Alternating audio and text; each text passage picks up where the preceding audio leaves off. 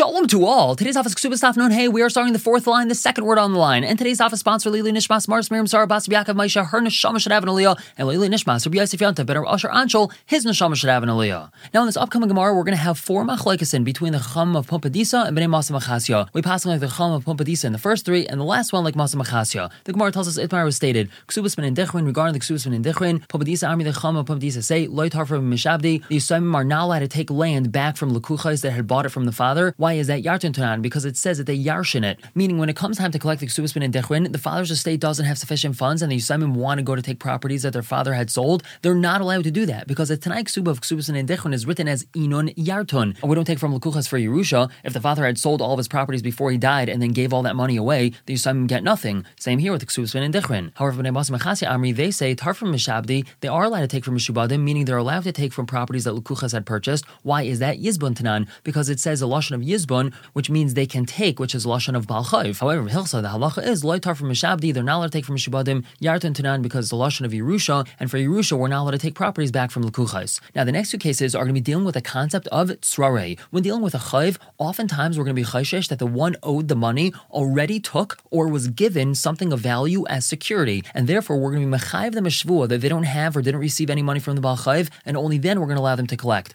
Tzrare literally means a bundle, as in the person had a bundle of goods or money from which they're going to collect the Chayv. So Gemara tells us metaltali. Let's say the husband had designated metaltalin, that these metaltalin are going to be used to pay her ksuba. For example, he says, everything in my safety deposit box is going to be used to pay the ksuba. Ve'isnu beinayu, and these metaltalin are here. We have them. They're located safely in the safety deposit box. So b'lei shvua, she's allowed to collect these without a shvua. Why is that? Because since the husband already designated some metaltalin for a ksuba, there's no reason to suspect for another tzrare that she has more goods or more money in order to pay her ksuba. She already has a tzrare to pay her ksuba, the safety deposit box. However, lesu beinayu, if they're not there anymore, let's say they got lost. They were taken out of the safety deposit box and then they were lost. So in this situation, we have machlokes. Pumpadisa Amri, the Chacham Pumpadisa say, b'loi shvua, she's still allowed to get without a shvua. Why is that? Even though the metaltalin designated are not here anymore, we still don't have to be chayshish that she grabbed some other metaltalin because the rest of his nechasim are still meshubah to the ksuba. It's not like since these were lost, she's not going to get her ksuba, so she's allowed to collect her ksuba without making a shvua. However, Bnei Masa Machasya Amri b'shvua, she has to make a shvua. The hilchos of the halacha is b'loi shvua, she collects without a shvua. Number 3, yachid la'ara, he was miyachid a land that she's going to collect her ksuba from, ba'arba matzrenaha, and he very clearly delineated the 4 borders of the land. So it's very clear which land she's going to be collecting her ksuba from. So in this scenario, b'loi shvua, she's allowed to collect without a shvua because she already has from where to collect her ksuba. We don't have to suspect for tzrare. However, b'chad metzra, if he says you're allowed to collect from this land for your ksuba, but he only delineated one of the borders, so Pumpadisa Amri, they say b'loi shvua, she's still allowed to collect without a shvua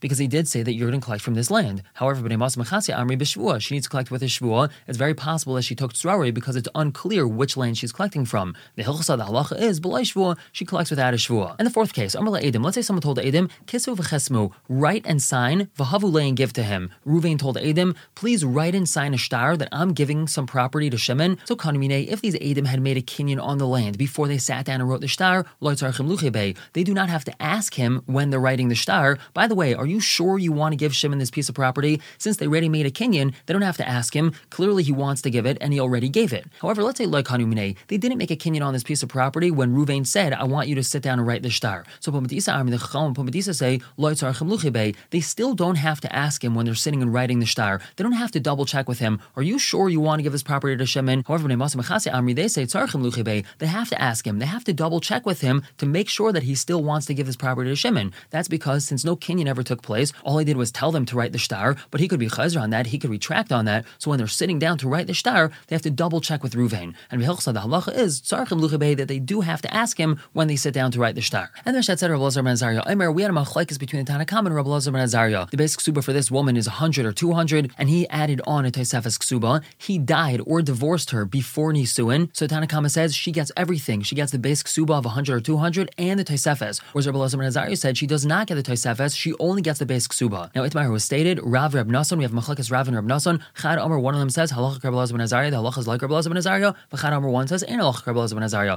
the halacha is not like Rabbi Elazar ben Azariah. And the Gemara suggests to Stein, let's conclude Rabbi Nason who the Omer halacha Rabbi Elazar ben Azariah, that it's Rabbi Nason that says that the halacha is like Rabbi Elazar ben Azariah to Shamina le Rabbi Nason to Azal Basar Umdana, because we know that Rabbi Nason goes with Umdana. Now before we see how Rabbi Nason goes with Umdana, let's try to understand what Umdana is. Umdana means an evaluation or assessment of a particular situation. A person said, wrote, or did something that wasn't 100% clear. Umdana tells us that we're made, we evaluate or assess guess that which he most probably meant, and then act based off of that evaluation of ours. So here by Ksuba, the fellow didn't clearly write or state from when he wants to be Machayev himself to pay the Tosefes Ksuba. So it seems to be the Reb Elazar ben Azariah in our Mishnah is going with the Umdana that he's not Machayev himself in the Tosefes Ksuba until they're fully married, and now that he died or divorced her before Nisuin, she doesn't receive the Tosefes. And Reb Nassan says the same thing. How do we know this? The Reb Nassan, he tells us, Halacha Reb Shimon Shazuri, the Halacha is like Reb Shimon Shazuri with two things. B'Mesukin, in a case of Mesukin, we're going to explain that in a moment, and Nun He'om Bezatapu, but Chumas Meiser Shal Demai, with Chumas Meiser Shal Demai. So what's the case of Mesukin? So in a regular case, if a man says, Kisu Gela Ishti, write a get for my wife, but he doesn't say Tenu, give it to her, so we're not going to give it to her. However, if he was in a very stressful situation, such as right before embarking on a long voyage, and he didn't say Tenu, we assume, we are made that he meant it, and then we're going to give her the get. Rav Shimon Shazuri says that this applies to a deathly ill person as well.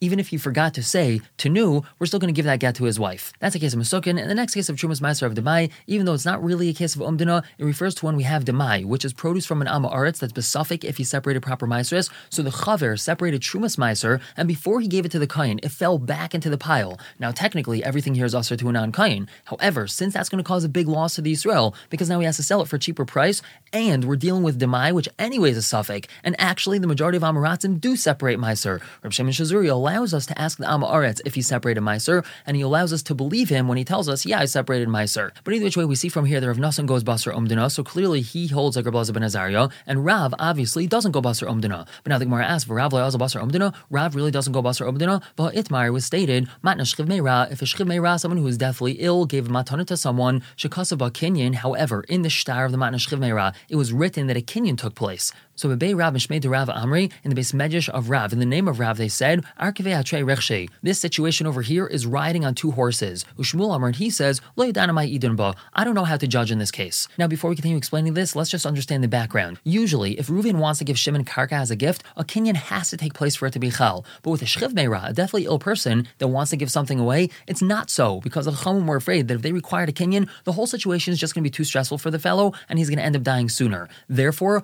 all the standard Shchiv Meira needs to do is state verbally what he would like to gift his friend, and that's all. So here we're discussing a case where the Shchiv Meira had a shtar written stating that a Kinyan was performed when he gifted this to his friend. So now we explain Rav and Shmuel Shitas. Bebei Rav and Shmei de Rav Amri, in the base Medrash of Rav, in the name of Rav, they said, Arkevei Hatrei Rechshei. This situation over here is riding on two horses. As an aside, the Lashon of Megillas Esther is Reichvei Harechesh. In other words, as the Gemara is going to say in a moment, this Kinyan has two kaychas, the kayach of a matna Shchiv Meira and the kayach of a regular gift from a healthy person. And as the Gemara says, Harei Kamat Nazbari is just like the gift of a healthy person, and Harei Kamat Shchiv Meira is like the gift from a Shchiv Meira. What does it mean it has these two kaychas? Harei Kamat Nazbari is like the matana given by a healthy person, Dim Amad, if he stands up, which means if the Shchiv Meira recovers, he can't be chayzer on this gift. We know that when a Shchiv Meira gives something away, he only gives it away for it to be chal after he dies. He's only giving it away because he thinks he's about to die. However, if he miraculously recovers, so then that gift is not a gift and it comes back to him. In this particular situation, since the Shchiv Meira did have a Kinyan enacted, so we say we are oimid his das, that it must be he's trying to give a real gift that even if he does recover, he's not able to be chayzer on it. And also, it's like the matan of a Shchiv Meira, she'im amar halva asei leplini, if he had said by giving this gift that I want my halva to go to this person, meaning someone owes me money, says the Shchiv Meira,